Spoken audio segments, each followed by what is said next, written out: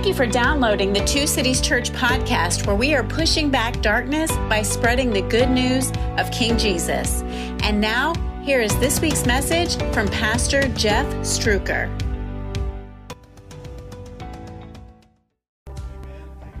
Troy, you guys can grab a seat. This week, my phone has been blowing up about interviews about the Ukraine. And I can't help but think when people want to do an interview with me, like, why are you asking me to do an interview? There's a whole lot better people you could ask about this. I'm just a retired chaplain. I don't know nothing about nothing. So why are you asking me questions about the Ukraine? And everything that was going on in the world today, all of us were watching the news. Everybody was watching to see how things were going to play out. And as I was preparing this week's sermon, this thought kept coming to my mind. And this thought wasn't designated about the Ukraine and Russia as much as what we just sang 2 songs ago. It was a thought about us and about what's going on inside us. So I want to put kind of the theme of this week's sermon on the screens for you. And then I'm going to tell you why this thought kept coming to my mind. You see, I'm convinced that people every day, all day long, ignore the warning signs. But I'm not talking about the geopolitical warning signs about what's happening in Russia and the Ukraine. Listen, I'm not one of those crazies that believes that Russia and the Ukraine is happening in the Bible and it's all a matter of just a couple of days and then the end is going to come. No, what I'm saying is that there is a war that goes on inside us. And when you ignore the warning signs that are happening inside you, it is a crystal clear indicator of the sign of war that's already happening inside of us. What we sang just 2 songs ago. And you won't find anywhere else in the Bible a more vivid picture of a war going on inside a few people than what we read today in John chapter 10. We're, as a church, studying through the Bible book of John. We're calling this sermon series Jesus in Real Life, because I want you to know what you're going to hear today should make a difference at school tomorrow. It should make a difference when you go to work. And if it doesn't make a difference, I've done something wrong today, or maybe you've heard something wrong. See, Jesus is speaking to a bunch of Jews in Jerusalem 2,000 years ago, and they pin him in a corner last week, and they ask him a very, very specific question. Jesus, are you the Son of God? If you missed last week's sermon, you got to go back and listen to it, because he answers that question more vividly than anywhere else in the Bible. And after they hear Jesus' answer, we're going to pick up right exactly where we left off last week. After these religious leaders hear Jesus' answer, they are so shocked and so offended that they're going to try to kill him today. Quite literally, they're going to try to kill Jesus for what he just said.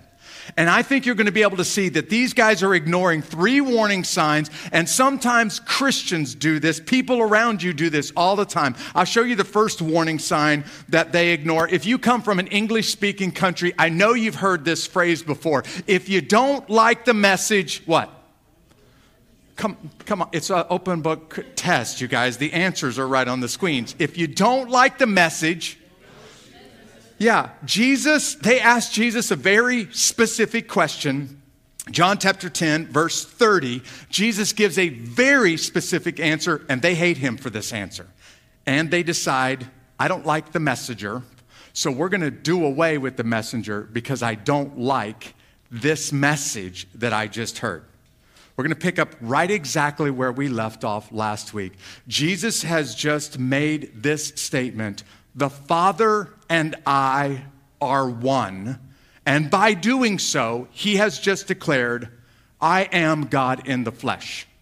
That's what he said to them. Now let's see their reaction. John chapter 10, verse 31, after they hear what he just said last week. Again, the Jews picked up rocks to stone him. And Jesus replied, if I have shown you many good works from the Father, for which of these works are you stoning me? We aren't stoning you for a good work, the Jews answered, but for blasphemy. Say that word out loud. because it's a really important word we're going to talk about in just a second. We aren't stoning you for a good work, the Jews replied or answered. We're stoning you for blasphemy because you, being a man, make yourself God. I'm going to leave this on the screens for just a second because I need this to hit you in the chest like a freight train. And I'm saying this because there are crazies out there, a bunch of morons actually, all over the place that say, you know what, Jesus really was a good moral teacher. He really was a great prophet. But he's not God. In fact, he never claimed to be God. I want to say, wait a second. Have you read John chapter 10? Because when they heard Jesus' statement, chapter 10, verse 30, they immediately picked up rocks and said, now we got to kill you for what you just said. And it was no doubt in their mind what he was saying. And I want to tell all of those theological idiots out there, listen, if he claims to be God and isn't God, then you definitely can't call him a good moral teacher. That man is telling lies. If he claims to be God, but he's not God, you wouldn't call him a great prophet because a prophet that speaks lies is from the devil, and the Bible tells us you're actually supposed to kill him, what they're trying to do right now to Jesus. In fact, if what Jesus said isn't true, he is the worst religious leader that ever stood foot on planet Earth. But if what he said is true, this changes everything. Because he's standing in their midst and he's saying, when you see me, you've seen God. And they are so angry and so offended, he has just broken the law of blasphemy in their minds that we have no choice. We have to kill him now. And blasphemy in Jesus' day, which was a much more serious offense than it is in our day. You see, blasphemy is basically anything that you do, anything that you say that treats God with contempt. If you don't give God the credit for being God that he deserves, then you have basically just created or committed blasphemy. I was trying to think of an example of this last night when I was driving on the interstate, and a great example came up in the conversation. It would be like cutting someone's head off for flicking a cigarette out the car door while they're driving down the interstate. That's littering. It's a crime. We're going to have to cut your head off for it now.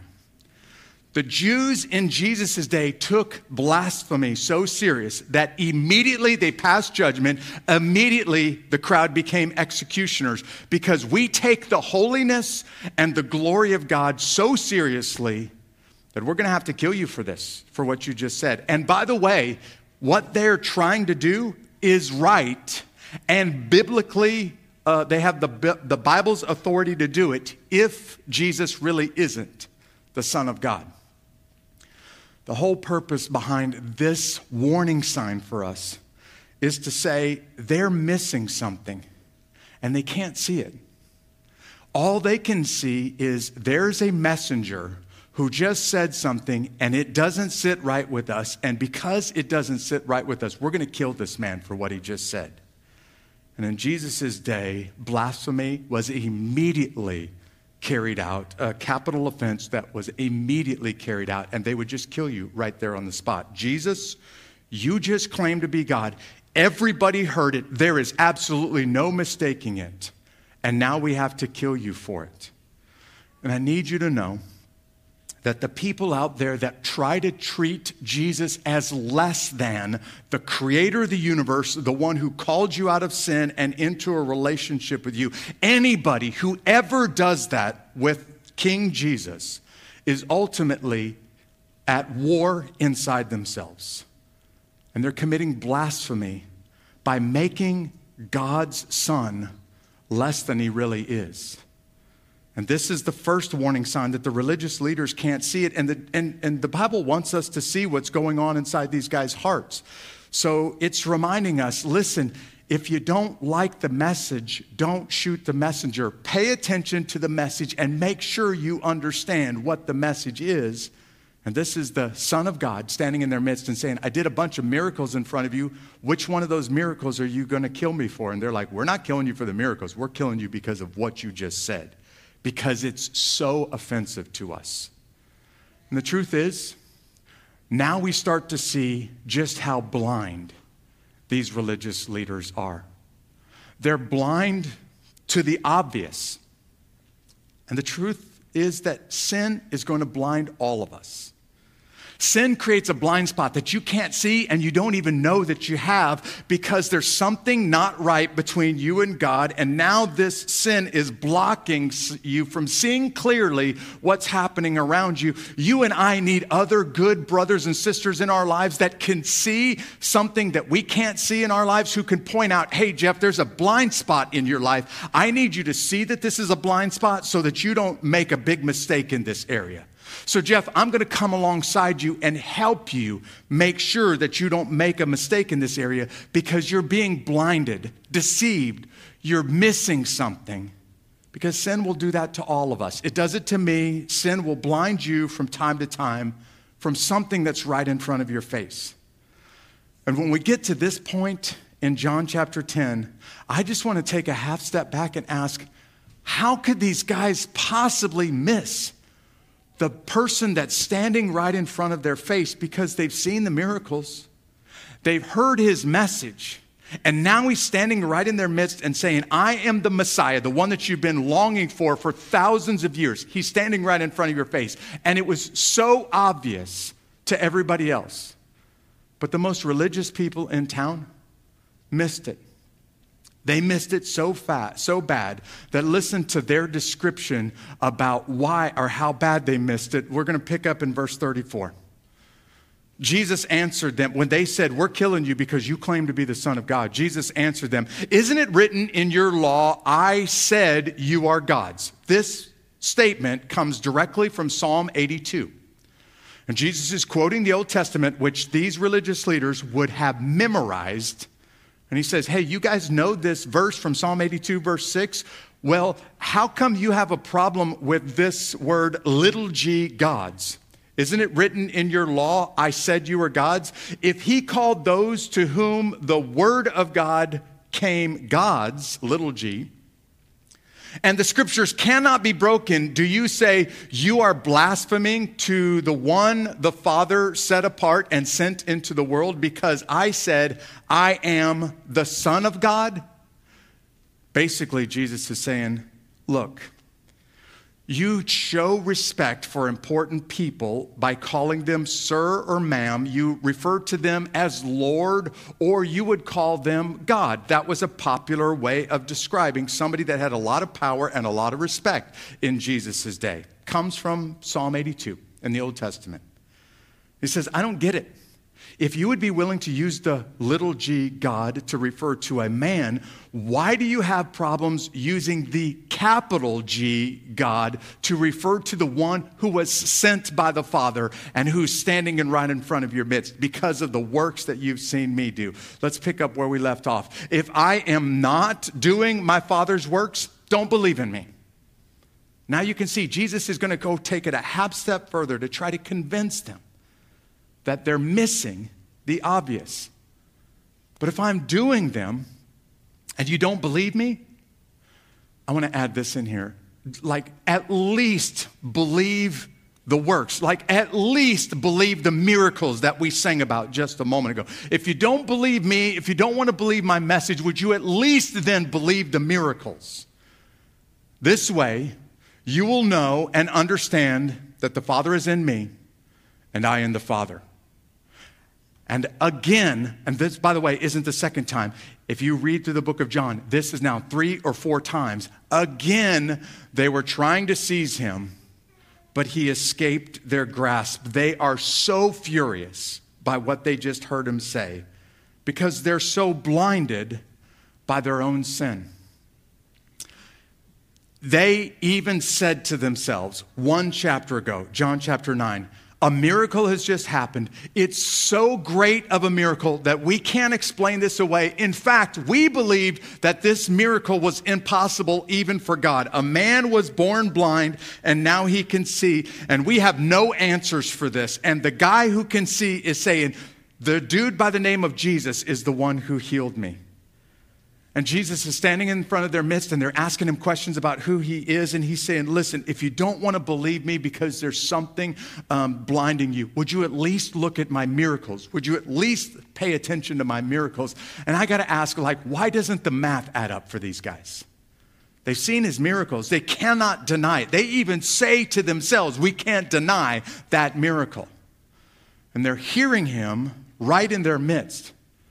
And for these religious leaders, they can't come to the conclusion that he really is the Son of God. And I really believe that part of the problem here is their understanding of the Scriptures. Jesus says the Scriptures cannot be broken, but you have twisted it and you've distorted it and you've made the Bible say what you want it to say. And you've made the Bible fit your tradition. Now come on, y'all. People do this all the time. You know people who do this all the time, and they take some of what the Bible says and they make it fit their circumstances so they can feel good about themselves instead of making themselves fit the Bible, because this is going to hurt just a little bit if you do it that way. And Jesus is standing in front of these religious leaders, and he is giving them every possible proof. I'll show you the miracles. I'll give you the message. You're looking at the messenger, and every possible approach, they still can't see it because they're blinded by their tradition. Because these guys are following a set of religious rules, they don't have the framework to see who's standing right in front of their midst. In fact, the Bible will tell us much later on in the book of Acts, it's not until after Jesus' death, his resurrection, he goes back to heaven, and his people are so radically changed that they start to give away everything to take care of the poor, that some of these religious leaders say, uh-oh, that guy really must have been the Son of God, because nobody does what these people are doing unless something has happened in their hearts. Something has happened inside them. I hope you can hear from Jesus today that if you really want to get to know the messenger, you're going to have to spend some time in his message. And I'm just going to tell you, Jesus makes it abundantly clear from the Bible today. He believes the Bible to be unbreakable. And I'm going to use the word without error. If you want to know where Jeff is on this, if you want to know where Two Cities Church stands on this issue, we are a church that believes without question the Bible to be without error.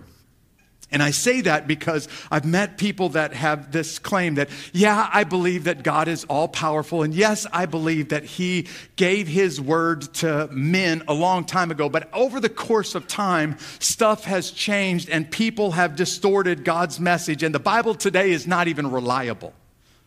I want to use this discussion with him.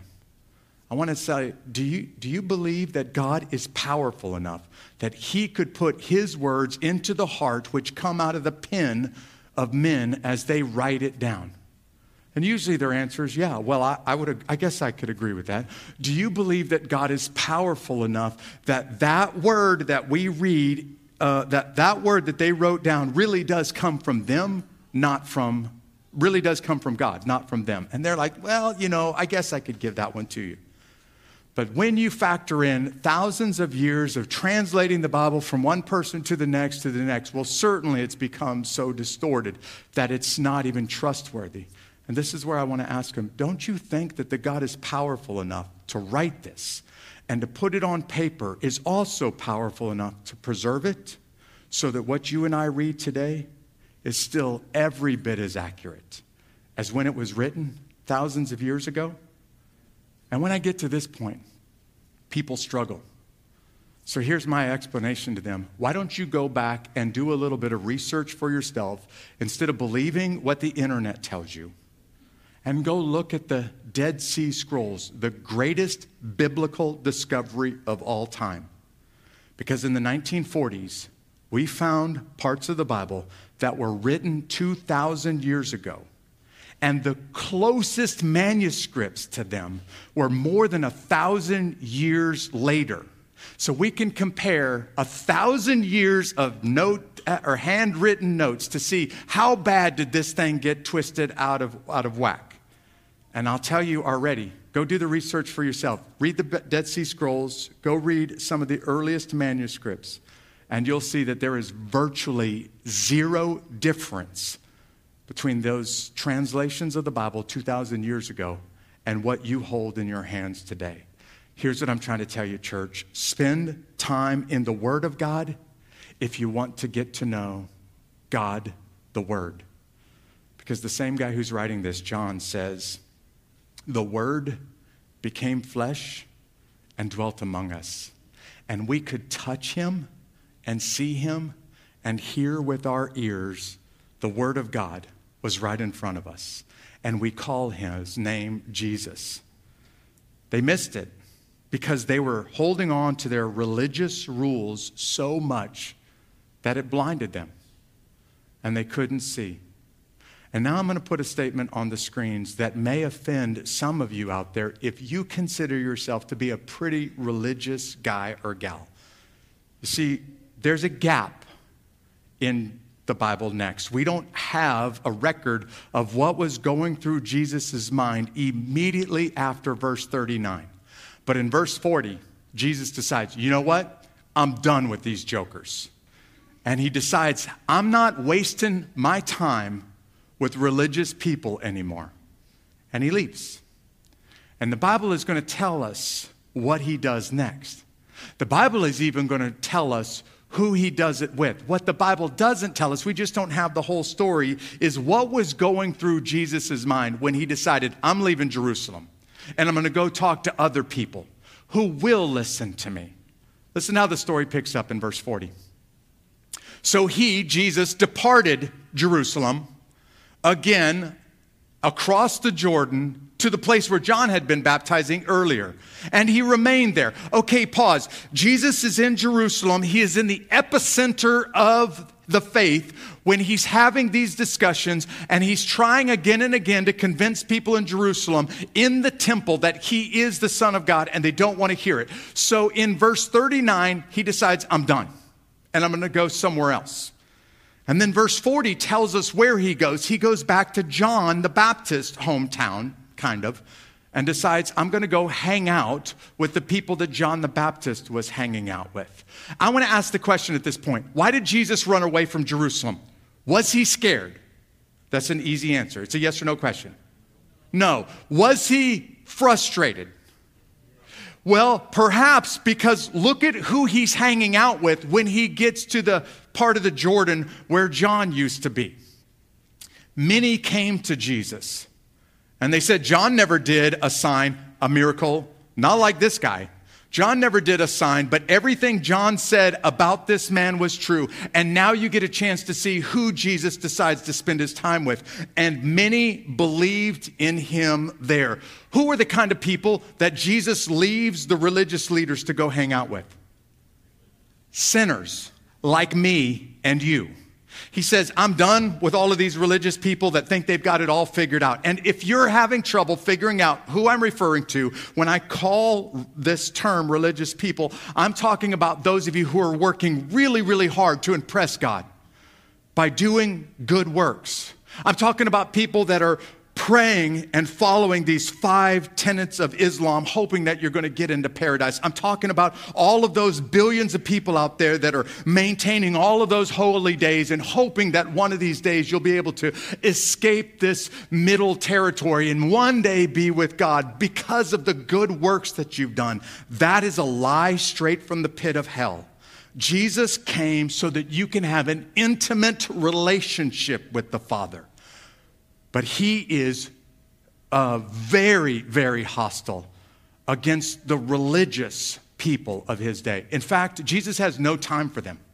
And in John chapter 10, he just blows them off and says, you know what? I got better things to do than hang around and have religious arguments with you morons all day long. I'm going to go to the people that will listen. And I'm using this as a way of illustrating. We have these little sponge cubes. You can't see this from your house because it's so small. But when the little video plays before the service starts, these are the core values of our church. This is what makes Two Cities Church who we are. And this little core value right here that says reach far, I think I need to explain that to you because that little world symbol on there can confuse you.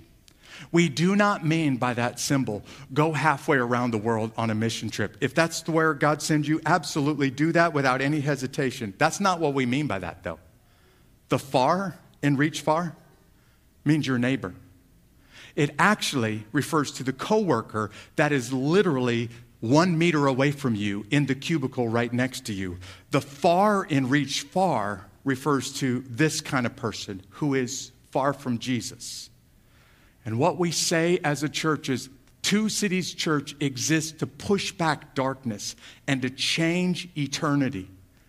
And we do that not by having religious arguments with people all day long. We do that by going to people that are far from Jesus and introducing them to the one who radically changed us, who cleaned us up, and who made us into people. That's the far in reach far.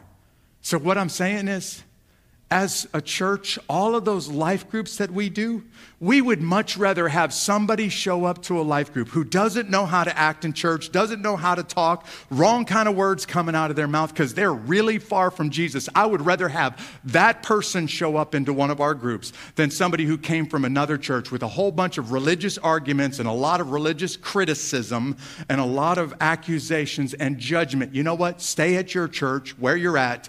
You're better off there than being with us. We would rather be with people that are far from Jesus because Jesus would rather be with people that are far from him than the religious leaders that want to have arguments all day long about nuances from the Bible.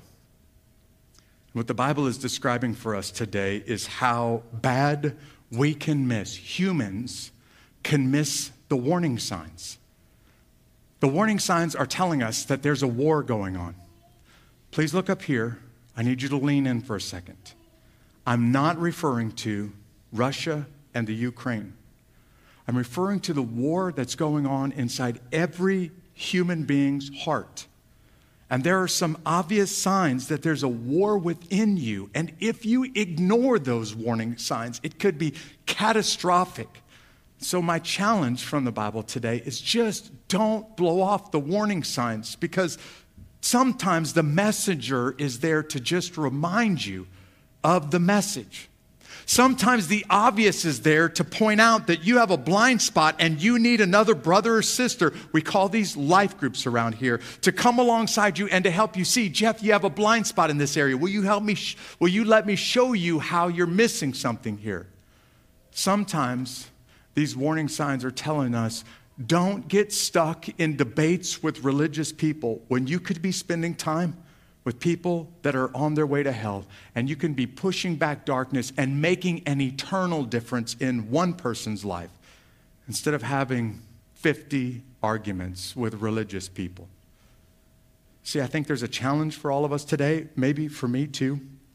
Maybe somebody in this room has been thinking about this war. And you've been noticing, you know what, for months, maybe even for years, I've had this off again, on again relationship with God, but I don't think it's ever really been settled. Maybe you're watching this broadcast and you're saying, man, I am so angry and so frustrated, but I don't love him and I don't feel like he loves me. And maybe in just a moment, what you need to do is just wave the right white flag. In this war that's going on in your soul, you wave the white flag and you say, God, that's it. I surrender. I can't keep fighting against you because I know I can't win anyway. And so I'm just going to lay down my life at your feet and say, here I am. Take it. It's all yours. For all of the rest of us, I hope one of the things that you've heard today is that you're not good enough. You're not smart enough. You're not strong enough to handle the challenges that are going to come your way. All of those temptations, all of those blind spots, you can't do that on your own. You need other brothers and sisters in your life. I need that.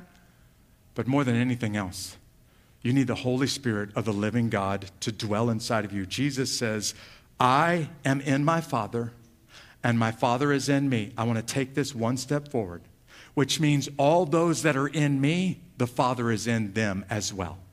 And you need the Spirit of God living in you this week, helping you win this war that's going on inside you, because you can't win it on your own, and nor can I. We hope you enjoyed this message. Don't forget to subscribe to our podcast and to stay in touch by joining our email list through the link in the show notes. Have a great week.